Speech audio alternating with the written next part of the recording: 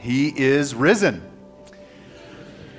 Well, I want to welcome you this morning to Valley Life. My name is Adam Young. I'm one of the pastors here, and we're excited to be able to celebrate this Easter morning with all of you. What an exciting time and a joyous opportunity for us to celebrate. You know, names are deeply important to people. Names are a crucial way of understanding not just the world around us, but understanding each other. Our last names or our family names or our surnames are a way to connect us to family tradition and history. If you get on something like Ancestry.com, it's going to be through your last name that you're primarily going to be able to walk through your family history, where you came from and what your origins are. First names are a little bit more personal. That's how we connect with one another. Maybe your middle name has some kind of special significance. Mine do. I actually have two middle names, which is unusual. But there are a handful of family names that have been passed down for generations. I'm a fourth generation who has the name Harvey as part of my name. I'm the first one who doesn't have it as a first name. I actually wasn't supposed to. My middle name was just supposed to be Dean, which is another family name. But when I was born, my parents said I just looked like this wrinkly old man, and I looked just like my grandfather and my great-grandfather, and so they're like, we have to throw Harvey in. So literally at the last minute when they're filling out the form in the hospital, they threw in an additional middle name, which I am tremendously honored to have, though they didn't realize the challenges it would present in my life because government forms don't give you the option for two middle names. So I just have to mess with those forms a little bit. But we all identify each other by our names. Maybe yours holds a lot of significance and meaning. It comes from a long tradition and family line. Maybe it just sounded cool. I don't know about you, but I have three kids, and the three names we chose were in part because they sounded cool. And they were unique enough to not be like everyone else's, but not so unique that our kids would get made fun of. Like, we're trying to find that balance there. But probably what's even more telling is your nickname, because that really tells us something about you. Maybe an experience or a moment in time, maybe a personality trait. If you ever want to get to know someone, a great icebreaker is just to ask them, what is the most favorite nickname you've ever had, and which nickname do you hate the most? Because that will tell you a lot about them. It'll tell you a lot about what they like about their personality or experience and what they don't like. We are here today because of a name. We are here today because of a name. I want to look in Philippians chapter 2 as we think about the name that draws us here today. Philippians chapter 2, starting in verse 5, it says this: "Have this mind among yourselves, which is yours in Christ Jesus, who, though he was in the form of God, did not count equality with God a thing to be grasped, but emptied himself by taking the form of a servant, being born in the likeness of men, and being found in human form, he humbled himself by becoming obedient to death, even death on a cross.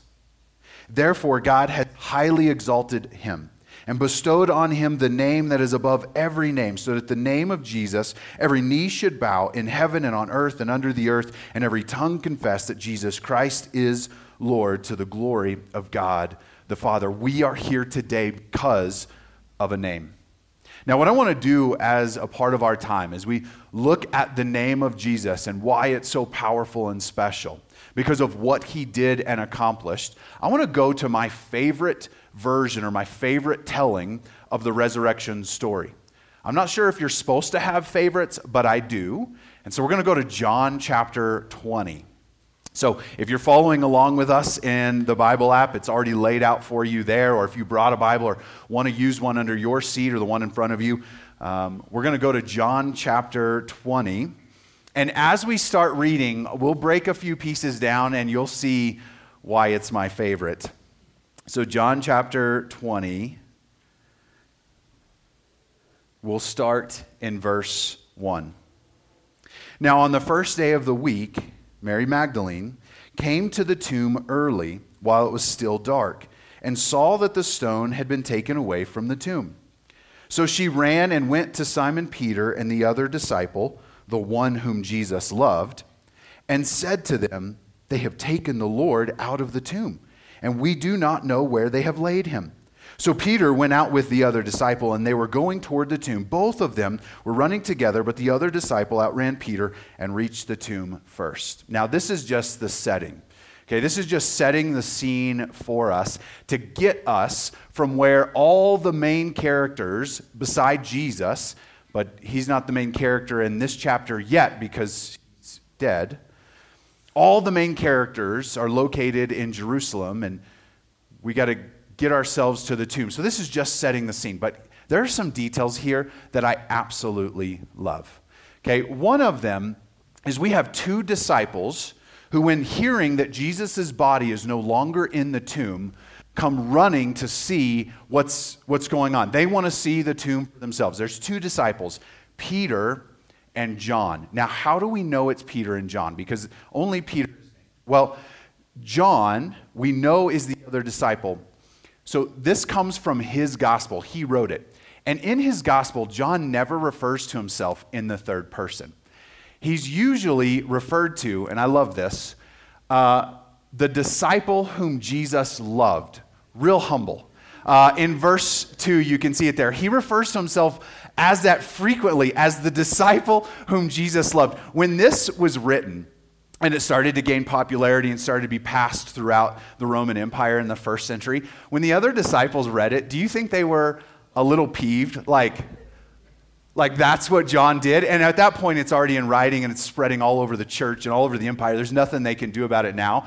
But in John's version, he's the disciple whom Jesus loved. So that's how we know it's Peter and John, because that's how John likes to refer to himself. So Mary comes and she tells the disciples his body is gone. And so their first reaction is to get up and run. And this is one of my favorite details in the telling of this story.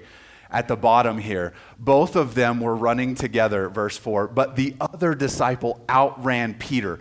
John's the one who wrote that. He's the other disciple. I love the fact that this detail is completely unnecessary. It has nothing to do with this story at all. John just wants us to know he's faster than Peter. I love that. I love it. And so they run, and John outruns Peter, gets to the tomb first. Let's keep going. Verse 5, and stooping to look in, he saw the linen cloths lying there, but he did not go in. And then Simon Peter came following him and went into the tomb. He saw the linen cloths lying there and the face cloth which had been on Jesus' head, not lying with the linen cloths, but folded up in a place by itself. Then the other disciple, who had reached the tomb first, also went in, and he saw and believed, for as yet they did not understand the scriptures, that he must rise from the dead. And then the disciples went back to their homes. So at least John is pretty honest. He can tell us that he can outrun Peter, but when they get to the tomb, John's a little too creeped out to go in. Like he gets there and he looks, but he's not actually going to go in because it makes him a little uncomfortable. And so he tells us Peter's the first one to go in. Peter's going to go in and check things out, and once everything's safe, John will go in after him. But there's some interesting details in this part as well. If you remember, when Mary found the tomb empty, she went and told the disciples, and she made this statement: they have taken the Lord. There wasn't an expectation that Jesus was going to rise from the dead. They weren't expecting the resurrection. These were normal people like you and I, who expected when people die and they're buried, they usually stay there. And so Mary just assumed someone must have stolen the body. That's the only obvious explanation if the body is gone. And then even the disciples go in to check things out, and they see the linen cloths laid there and the face cloth, and it's all folded up where the body should be. And then we're told here in verse 9, after they saw and believed at the end of verse 8, verse 9, for as yet they did not understand the scripture that he must rise from the dead. The disciples were on this journey trying to discover what was really taking place. This was all new for them. This was unexpected. This didn't fit within their worldview and their paradigm on how the world works. And so they're just trying to play catch up as the story unfolds. Let's keep looking, and we'll go on to verse 11. But Mary stood weeping outside the tomb, and as she wept, she stopped to look into the tomb. And she saw two angels in white sitting where the body of Jesus had lain, one at the head and one at the feet. And they said to her, "Woman, why are you weeping?" And she said to them, "They have taken away my Lord, and I do not know where they have laid him." Having said this, she turned around and saw Jesus standing, but she did not know that it was Jesus. Jesus said to her, "Woman, why are you weeping? Whom are you seeking?" So again, this is unexpected. The followers of Jesus are not expecting him to be alive. That doesn't fit within their worldview. That doesn't fit within their paradigm of how this world works. And so even at seeing Jesus, Mary doesn't recognize him because it just couldn't be possible. And then we continue. Supposing him to be the gardener, she said to him, "Sir, if you have carried him away, tell me where you have laid him, and I will take him away." And Jesus said to her, "Mary." And she turned and said to him in Aramaic, "Rabboni," which means teacher. Jesus said to her, "Do not cling to me, for I have not yet ascended to the Father, but go to my brothers and say to them, I am ascending to my Father and your Father, to my God and your God." Mary Magdalene went and announced to the disciples, "I have seen the Lord," and that he had said these things to her. It's when he calls her by name that all of a sudden the veil is pulled back. The curtains are raised. All of a sudden now she can see it's really him. It's when he calls her by name that she realizes, this is my Lord. As we were setting the scene at the beginning of this story, John gives us this detail. Now, on the first day of the week, Mary Magdalene came to the tomb early while it was still dark and saw that the stone had been taken away from the tomb. I think this is more than just a literal description of the scene. It is that. The sun hasn't quite risen on Sunday as Mary approaches the tomb. I think that's literal. But I think it's really speaking to a lot more. That for the followers of Jesus, this was a mental and an emotional darkness that they were experiencing. They had all left their lives to follow this one guy. This guy who came proclaiming to be the Messiah, the Christ, this anointed one. To be this new king over God's kingdom. This king that the Jews had waited centuries and centuries for. Who God had promised he would send this king one day to restore all the things that had gone wrong in their lives and in their people and in this world. They saw Jesus as that king, and then they watched their king die. And with the death of Jesus came the death of all of their hopes and dreams. They were right back to where they started, only this time worse because they had just lost someone they loved. Not only had they lost him, they had watched him be brutally murdered. Before he was murdered, they watched him be tortured. Before he was tortured, they watched him go through 5 false trials, half of which didn't even follow the appropriate laws. And before those trials, they watched one of their own betray him. With the death of Jesus came the death of all of their hopes and dreams for what was to come. Because if the king was dead, it meant the kingdom was too. So yes, was it literally dark outside? Yes. But even more than that, this was a personal, emotional, mental darkness. Some of you have experienced that in life. For some of you, you might carry that weight even here and now. You might have walked in this morning just carrying a weight on your shoulders that makes all of the world around you look dark. Because there were some of your hopes and some of your dreams that have gone to die. You have had to bury things and people and plans that you loved. And this is what the disciples are in. This literal but personal, emotional, and mental darkness. Until the moment Jesus called Mary by name.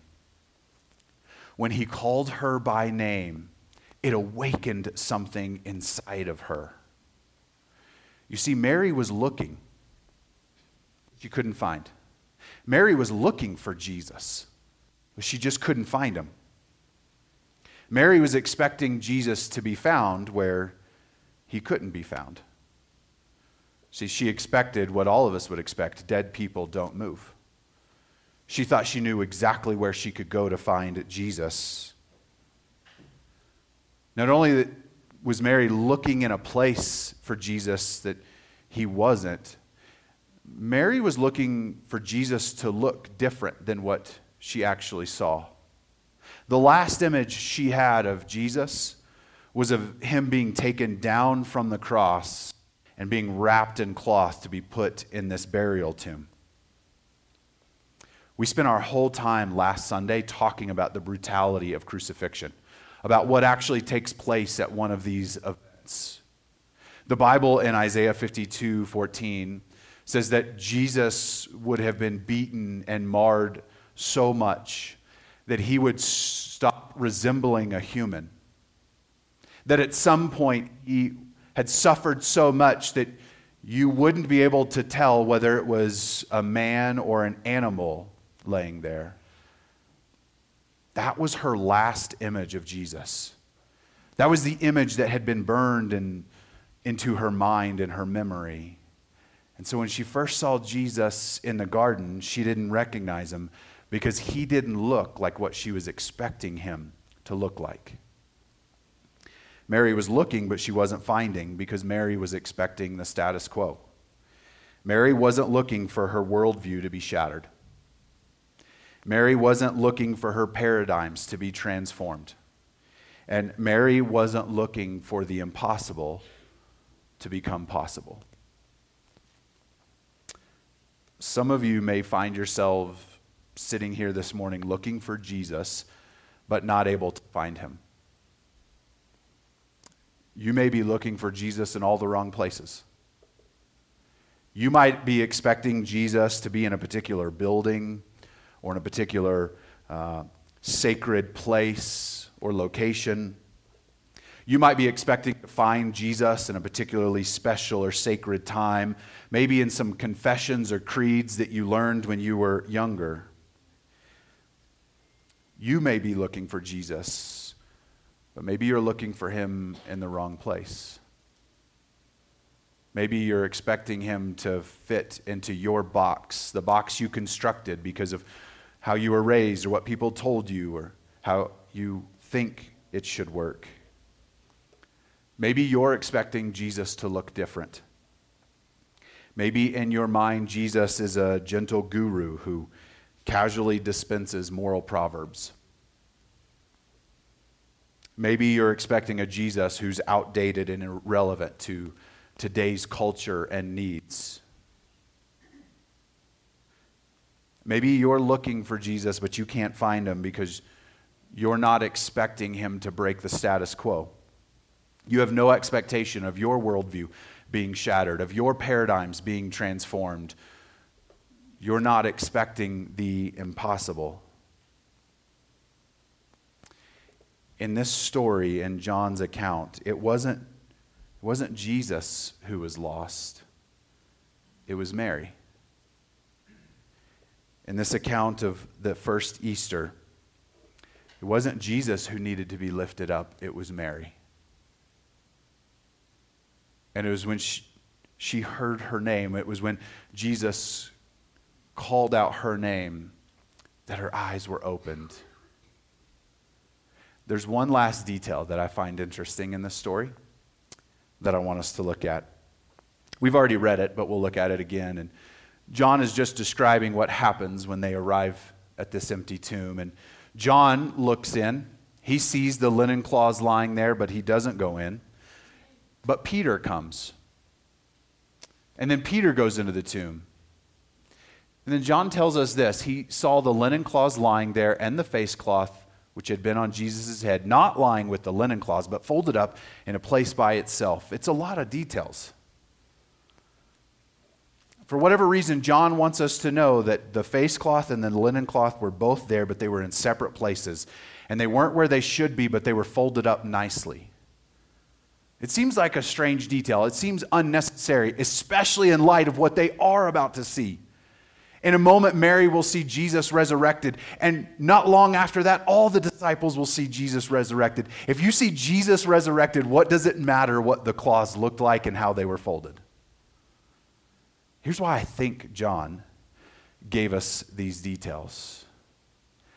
This isn't the first time someone walked out of a grave in John's gospel. If we back up in his story of the life and ministry of Jesus to John chapter 11, Jesus goes to the tomb of a dear friend of his named Lazarus. Lazarus had been dead for several days. He had been dead so long that the King James Version says he stinketh. I'm not lying. It's in there. You can look it up. I find that funny. That's how long he had been in the grave. Jesus shows up, and here's what happens when Jesus shows up.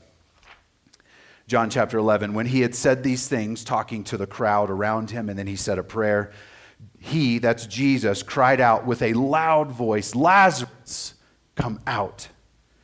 And the man who died came out, his hands and feet bound with linen straps, and his face wrapped with a cloth. And Jesus said, unbind him and let him go. Lazarus wasn't really resurrected. He was really just revived. Poor Lazarus, he's going to have to die again. I don't know what's worse than dying once, maybe dying twice, but Lazarus is going to die again one day, and he'll be buried.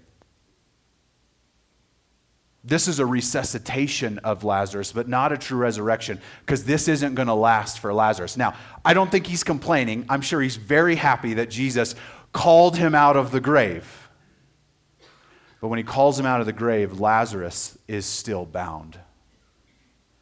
And I think John is trying to give us those little details in his telling of the resurrection story to let us know that Jesus doesn't need to be unbound because he is already free. He has defeated sin and death and the grave, and now nothing, even some measly claws, cannot hold him back or hold him down. He has defeated sin and death and the grave, and he offers us new life, and he calls us out by name. We are here. Many of us, because we have had the opportunity for God to call us by name. Not audibly, not in a voice we heard out loud, but deep inside when we felt God drawing us to himself to rescue us, to set us free, so that death no longer defines us. So that for you and I, death is no longer the end of the story, it's just the beginning of the good part. Sin and death and the grave could not hold him down, and neither could some cloth. Jesus doesn't need to be unbound because he is already free. And today, he offers you and I that freedom. Let's pray.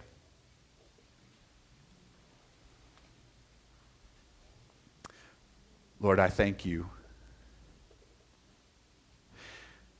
that in your power you defeated sin and death in the grave. Those realities plague us, and we can't do anything about them. And so you conquered them. And now you offer to open our eyes to see and to find true freedom and true life in you, a life that is no longer marred and controlled and held down by sin and by death. Jesus, we are here because of your name, because of what you did in going to the cross, of willingly laying down your life, of what you did in your victorious resurrection. Your name is above all other names, so that at your name and your name alone we praise and worship and glorify you.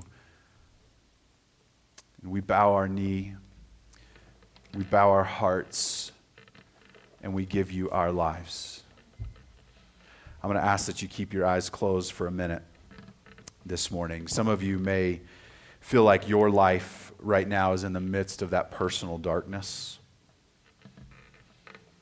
that your hopes and your dreams have been buried, that you've had to witness the death of things that you love.